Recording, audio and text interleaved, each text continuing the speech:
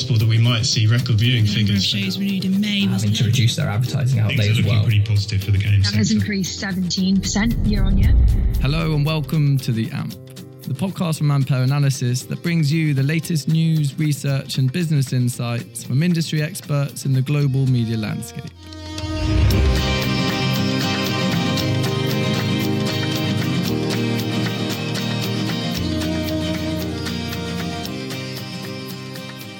Hi and welcome to the latest episode of the AMP podcast. My name is Richard Cooper and I'm a research director here at Ampere Analysis.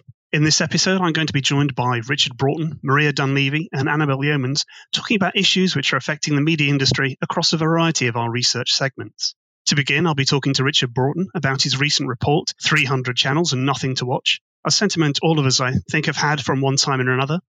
And then I'm going to be talking to Maria Dunleavy about the rise of the short-form social video platform TikTok, and in particular its sponsorship of the recently concluded Euro 2021 football tournament. And then finally, my colleague Annabel Yeomans about the impact that the Warner Brothers merger with Discovery has had on Discovery's recently launched Discovery Plus video-on-demand service. So without further ado, Richard, your report entitled 300 Channels and Nothing to Watch looks at how consumers' viewing satisfaction is increasingly being met and what the implications are for those newer entrants into the video-on-demand sector. So when you're talking about satisfaction in the report, where does that data come from and what exactly do we mean by satisfaction? So thanks for having me on, Richard. So this was really a consequence of a few weeks back when I was looking at the far too many video-on-demand services that I have access to and looking for something to watch. And it was quite a quick process. I fired up a couple of them and then found a show I wanted to watch. And it occurred to me that the last time that I had channel hopped had been maybe a decade ago. I don't struggle to find anything to watch. There's always something available in the vast catalogues and video-on-demand libraries. So what I wondered was how many other consumers in the market feel similarly, that they no longer have that problem, that they fire up their TV, they look through the list of 300 broadcast channels and think, well, there's nothing that appeals to me. So fortunately, we have quite an extensive array of sentiment data from some of our consumer research, our quantitative consumer polling that we've been conducting for the last 5-6 years. And one question in particular that we've been asking for a consistent time period since back in about 2017 has been asking consumers how strongly they agree with the sentiment. I can generally find something that I want to watch on TV or online. So I started to look into this data, and what's quite clear about sentiments towards that question is that they've steadily been, quarter on quarter, been increasing in terms of the number of people who are quite happy with their current content offer. They can easily find something they want to watch. So that was the thesis of this piece of research, that there are more consumers who are quite confident that they never really have any problems looking for TV and film. There's something in the video on demand or TV services they have access to that they would want to watch. So why is this upward trend important? And what are the factors, other than necessarily content availability, that are likely contributing to it? Yeah, so the first thing I looked at actually is whether this was, I guess with any consumer research, you'll always get artifacts in the data. This is polling, and there are a whole range of different factors that could potentially influence this. But what was quite clear when I examined the data is that the trend is consistent across markets. So in all of the territories that we've been looking and asking this question for a long enough time period, the trend is basically the same. So it's happening across different territories. It's not being skewed by a single market. And also, perhaps more importantly, there is a correlation, an imperfect but a clear one nonetheless, between the number of consumers who are satisfied with their TV offer, that they can find something they want to watch, and the proportion of consumers who have access to or are using a subscription video on demand product. So that correlation would imply that it's uptake of video on demand products that is driving this change in sentiment. And that, of course, makes perfect sense if you think about the reasons for people being satisfied. They don't have that limitation in terms of their choice. They don't have just 50 channels, 100 channels, 200 channels. They have 30,000 hours of content they can watch on one service alone. So it really is linked fundamentally to the core availability of content on the subscription services in particular, but also some of the ad-funded services that people have at their fingertips now. even with the sort of saturation of subscription video on demand platforms, certainly through lockdown, a few of my friends felt they'd kind of completed Netflix in terms of the content that was available. Did those prolonged lockdowns through the course of the pandemic have any impact on that level of viewer satisfaction? Yes, it did actually. So temporarily, but there was an observable effect. So if we were tracing the proportion of people who strongly agree with this statement, it's risen pretty consistently by about 25, 30% over the past 4 or 5 years, up from about 12% of consumers who are really happy with the TV and film on offer to about one in 6 consumers, 16%.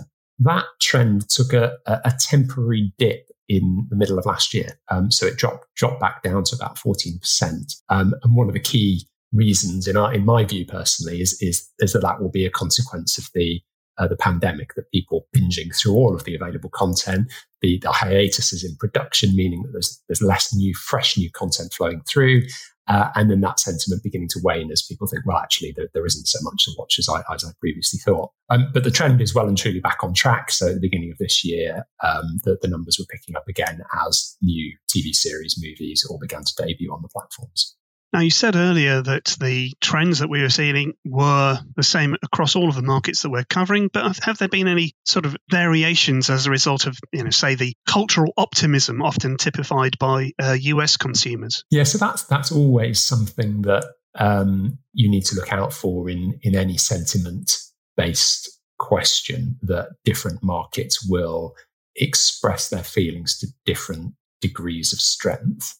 So you will naturally see variations cross territory in terms of the proportion of people who are agreeing or strongly agreeing or a bit ambivalent about a particular topic. So that's why this research has looked primarily at the trend over time across markets rather than perhaps the absolute differences across countries. Nonetheless, even with that in mind, you do tend to see some differences cross market, and those territories which do have higher uptake of video on demand services and high usage of video on demand services tend to have slightly stronger sentiments. It's not a perfect correlation, as I think I mentioned before in the podcast, but there's a strong enough link that leads us to think that that's obviously a clear factor and perhaps more important than some of the cross-market differences in the ways that consumers answer those sorts of sentiment-based questions cross-market. Now, among these particularly satisfied consumers, other than being subscribers to SVOD platforms, is there anything else that's making them unique? Well, that was the really interesting thing, because broadly speaking, no, there wasn't a huge amount that made them unique. They were slightly younger, slightly higher income, and had a slight tech savviness bias, but that's largely linked with being a video on demand user more generally. So we can't necessarily assume that that's a defining characteristic of this group. There were some very slight skews, so the genre preferences are pretty much in line with average, but the group was a little bit more receptive to international content, which I guess if you think about the video on demand services like Netflix and Amazon and so on have an increasing proportion of globalized content, and that for any given consumer broadens the options that they have at their fingertips. If they're an English speaker and willing to watch French or German series, it means they can then watch more series effectively, and vice versa.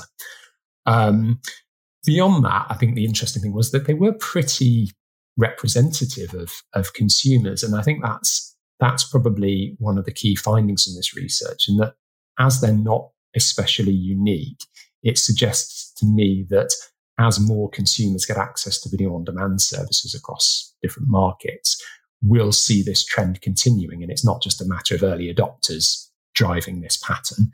It's more about a fundamental shift in how the average consumer thinks about the array of TV and film that they have access to.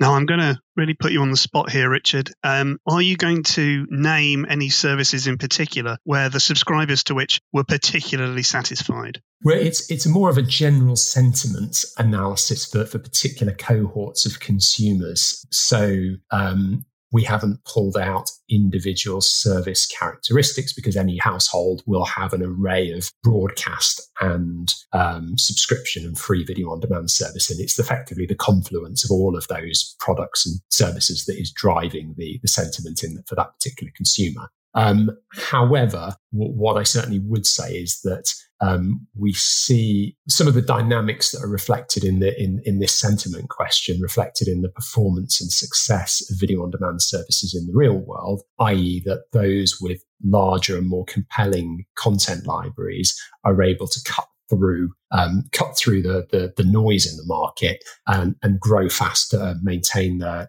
subscriber bases, and generally succeed in the market. And it's one of the reasons that the big US services have seen basically world domination so far, is that they have large content libraries and or very strong IP that helps drive people to their subscription products. Well, yeah, indeed. Almost inexhaustible smorgasbord of content being offered to consumers. Absolutely. Well, thank you, Richard. This is a particularly fascinating topic, but I think I will need to move on. Those of you who've been avidly watching the Euros over the past few weeks might feel like right now you've got nothing to watch. And certainly for disappointed England fans watching Italy triumph through penalties, it may have left them not wanting to watch anything else for quite some time. However, one thing that stood out to us at Ampere during the tournament was the global sponsor, short-form social video platform TikTok. Now, the deal was estimated to have been worth tens of millions of pounds, and it marks the first time a digital entertainment platform has sponsored a major football tournament.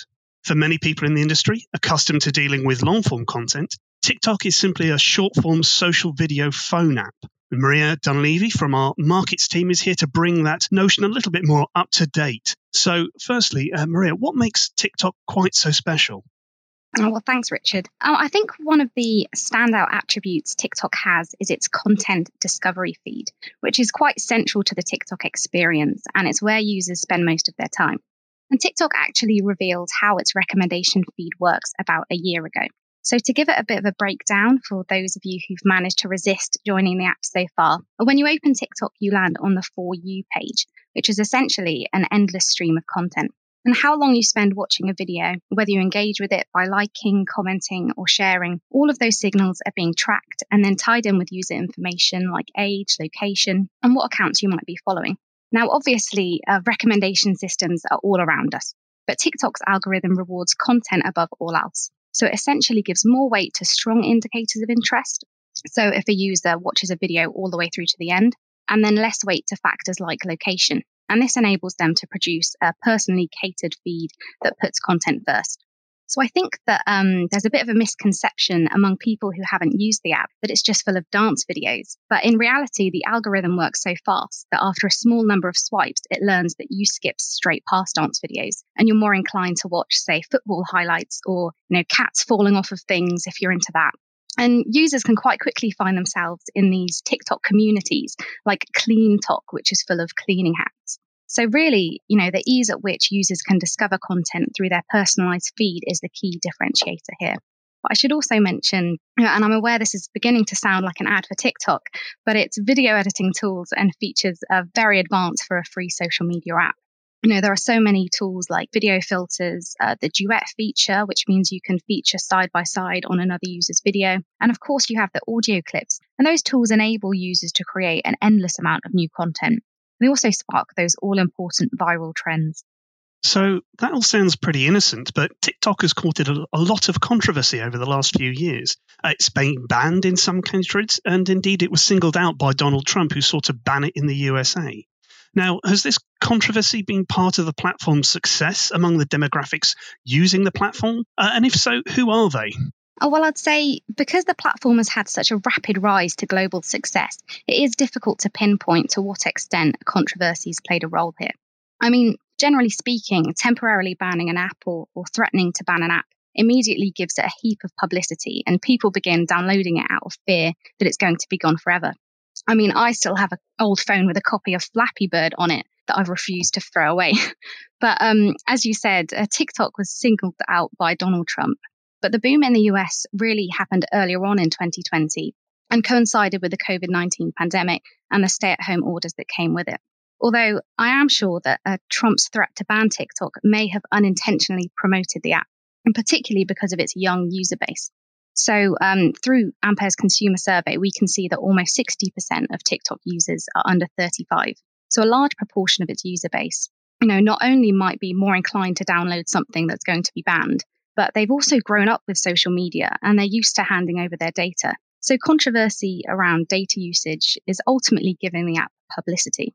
I mean, we can also look at India as an example. So India was TikTok's largest foreign market before it was banned, and it was a matter of increasing controversy in India.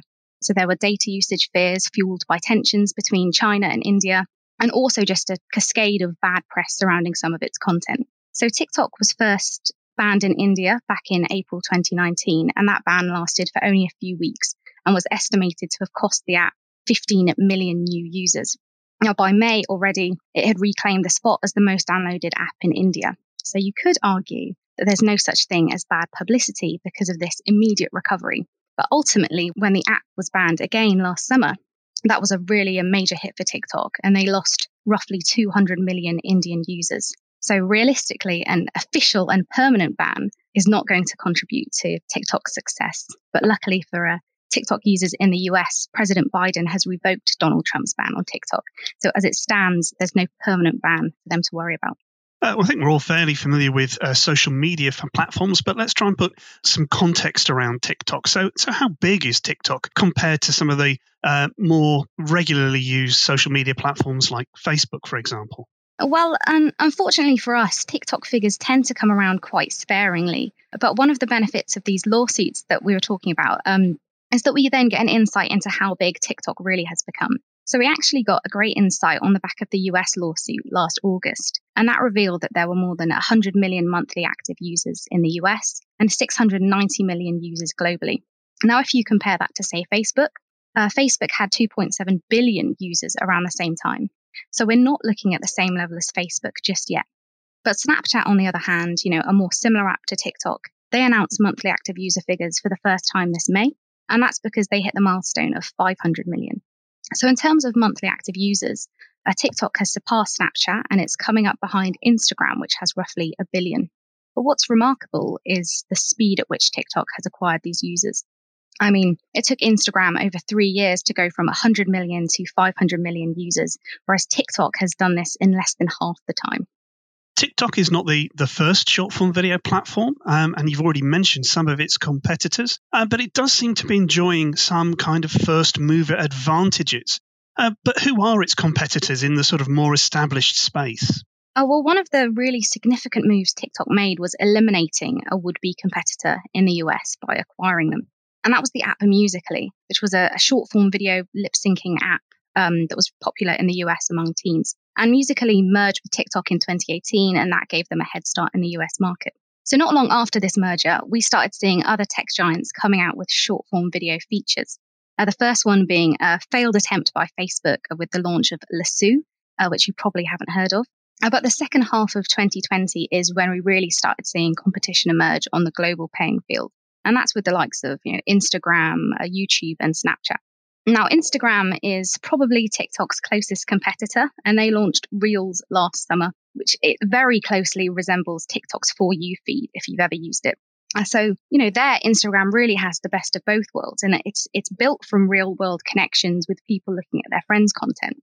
And then if you run out of that, there's a tab with an endless stream of popular content from users you don't know. And then, of course, you've got YouTube Shorts, or Google's response to TikTok. So usually with YouTube, users record and edit outside of the app, and they just upload it to YouTube. Whereas with Shorts, just like TikTok, users can record, edit, and upload videos inside the app.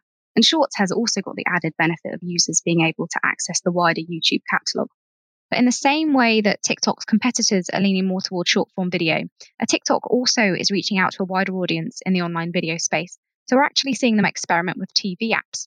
I mean, they've just announced that the TikTok TV app is now available through Amazon Fire TV in select European markets. And that's following launches on Samsung TV, Google TV, Android TV. So TikTok's no longer going to be restricted by the small screen.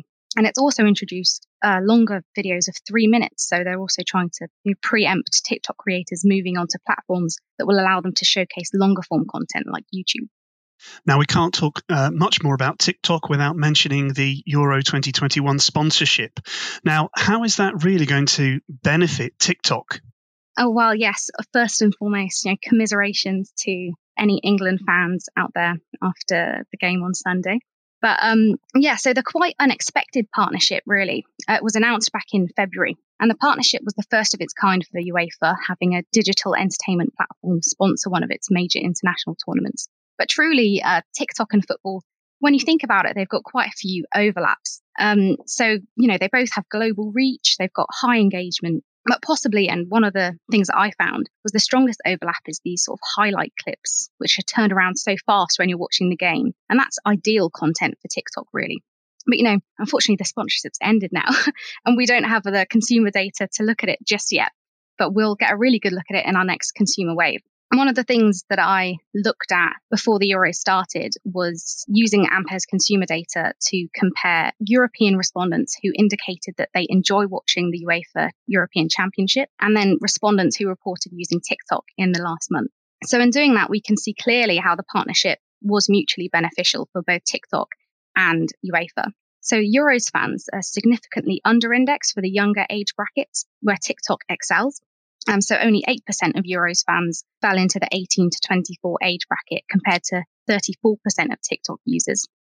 So is this indicative of TikTok seeking to develop its consumer base outside of its core demographic? Yeah, most definitely. If you were watching the games, you'd have seen TikTok flash up a lot of the time during the football. So it got, a huge amount of coverage among these older football fans, and we'll be able to see if that translated into an increase in TikTok usage among the older demographics. What will be interesting to see from Ampere's next consumer wave is if there's a particular increase in TikTok usage in countries that have a high proportion of Euros fans, like Poland, France, and Germany. And in the same way, we could also see an increase in Euros fans in the countries that in the last consumer wave had a low percentage of Euros fans and a high percentage of TikTok usage. So those would be the likes of Finland, Norway, and Russia.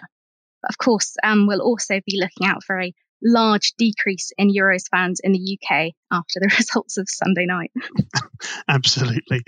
Well, thank you very much. It seems like it's very much a case of watch this space as TikTok extends its tendrils into other markets. Now, finally, the merger between Warner Brothers and Discovery in May 2021 produced the largest single commissioner of content in the US market. And that's larger than both Netflix and Disney. Both Warner and more recently Discovery have launched subscription video-on-demand platforms in the USA and elsewhere, further crowding an already fragmented domestic US market.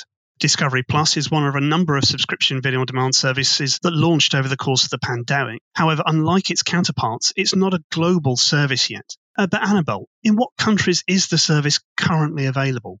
Thanks, Richard. So Discovery Plus confirmed a global rollout to 25 markets. So we're currently kind of in the process of that at the moment. So far, it's launched in India in early 2020 and the US in January of this year. And in the US, it has both an ad-supported and an ad-free tier. In terms of the other markets, Dplay was also rebranded as Discovery Plus in the UK, Ireland, and Nordic markets, and also a selection of other European markets towards the end of 2020. And that was using a range of different rollout partners, so Sky in the UK and TIM in Italy, for example.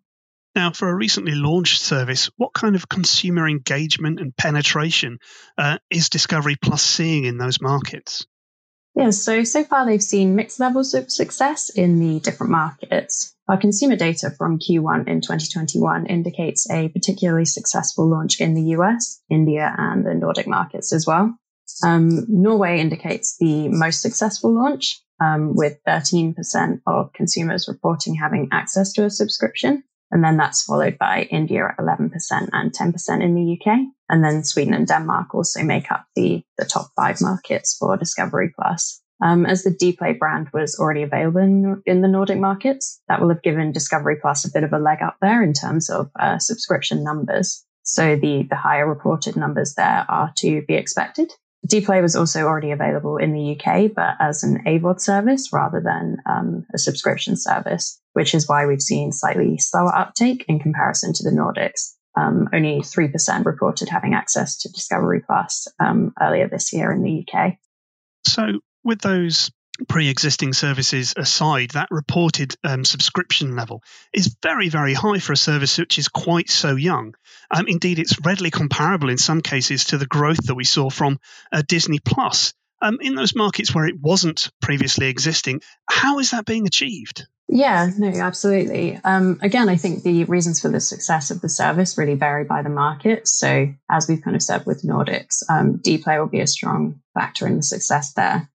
Also in the Nordics, Discovery Channel, their channels as a whole are very popular in those markets. Our consumer data indicates that 25% of consumers across Norway, Finland, Sweden, and Denmark report watching a Discovery Channel in the month before fieldwork, which makes it the second most popular or the most viewed channel group out there.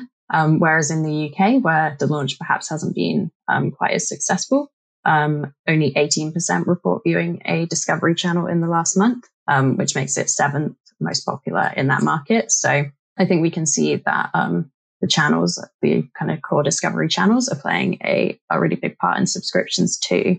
In the USA, they're also the second most viewed. So 30% of people have watched a Discovery Channel in the previous month, which is very high again. And we can see that from Ampere's analytics data as well, that the US version of Discovery Plus has by far the largest amount of content hours available on the service. I think it's around 29,000, 30,000 available at the time of our consumer fieldwork. And that compares to just under 16,000 in Norway, which is the second largest library. So there's a huge library there. Another reason probably for the success in the USA is that Discovery Plus was available for free for a year for certain Verizon mobile and internet customers there. Our consumer data indicates that a third of Discovery Plus subscribers also have access to Verizon mobile. So while not all of those subscribers will have access to the free version, depending on their Verizon package, it suggests that that's likely to have been a big contributing factor as well. So I think there's definitely a lot of variation kind of based on the market strategy and also, I guess, brand popularity in all those different markets as well. Okay, so focusing on that US domestic market, who are Discovery Plus's target consumers, and how do they differ in any way from Discovery's core consumer base who are accessing that content via its existing channel models? Yeah, so our data indicates that the early adopters of Discovery Plus in the US are young families. So subscribers are 80% more likely to be in the sort of 35 to 44 age bracket. And they're also 86% more likely to have young children. So there's a very kind of strong skew towards those households. They're also very likely to have higher incomes. I think it's 72% and 51,000 or more, compared to about 47% on average. And one of the interesting things that we can see for Discovery Plus is that their subscribers are highly engaged with SVOD services already. So the data suggests that 86% have access to 5 or more SVOD services, compared to 29% for the US as a whole, which suggests that currently Discovery Plus is potentially seen as more of an additional service rather than one of the kind of primary must-have services like Netflix, for example. So I think in order to broaden their appeal to sort of lower income households who perhaps don't take on quite as many services, they'll need to establish themselves as one of the kind of key players and convince consumers that if you can only have, a few services in your household, Discovery Plus needs to be one of them. And in terms of how this differs from their sort of core channel viewers, the skew towards that 35 to 44-year-old age bracket is much weaker for the actual kind of channel base. Viewers of the channels are only 22% more likely to fall into that age bracket compared to the 80% I mentioned earlier for Discovery Plus. And I think another kind of key difference around age is that Discovery Plus subscribers are less likely to be in kind of the oldest age groups we look at in our consumer survey. So for Discovery Plus, they're less likely than average to be in that 55 to 64-year-old age group, whereas for Discovery channels, they're actually more likely to be in that age group. So I think one of the kind of key targets for the platforms and one of the key things to focus on going forwards will be that older age group. Thank you, Annabelle. It really does sound like Discovery Plus is tapping in to consumers who are yet to discover the joys of watching Discovery's documentary output. Now, unfortunately, that's all we have time for in this edition of the AMP podcast. All that remains for me to do is to thank all my guests. So, Richard, for helping us to understand the factors driving the growth in satisfaction and its implications for new streaming players. Maria, for her analysis on TikTok and how it's seeking to extend its user base away from its core demographic. And finally, Annabelle, for providing greater insight into the impact that the Warner Brothers and Discovery merger has had on the Discovery Plus platform. To make sure you don't miss out on any upcoming episodes, please remember to hit that subscribe button. And for more information on Ampere's research and services, please do get in touch with us at info@ampereanalysis.com or head over to our website, www.ampereanalysis.com. Thank you for listening.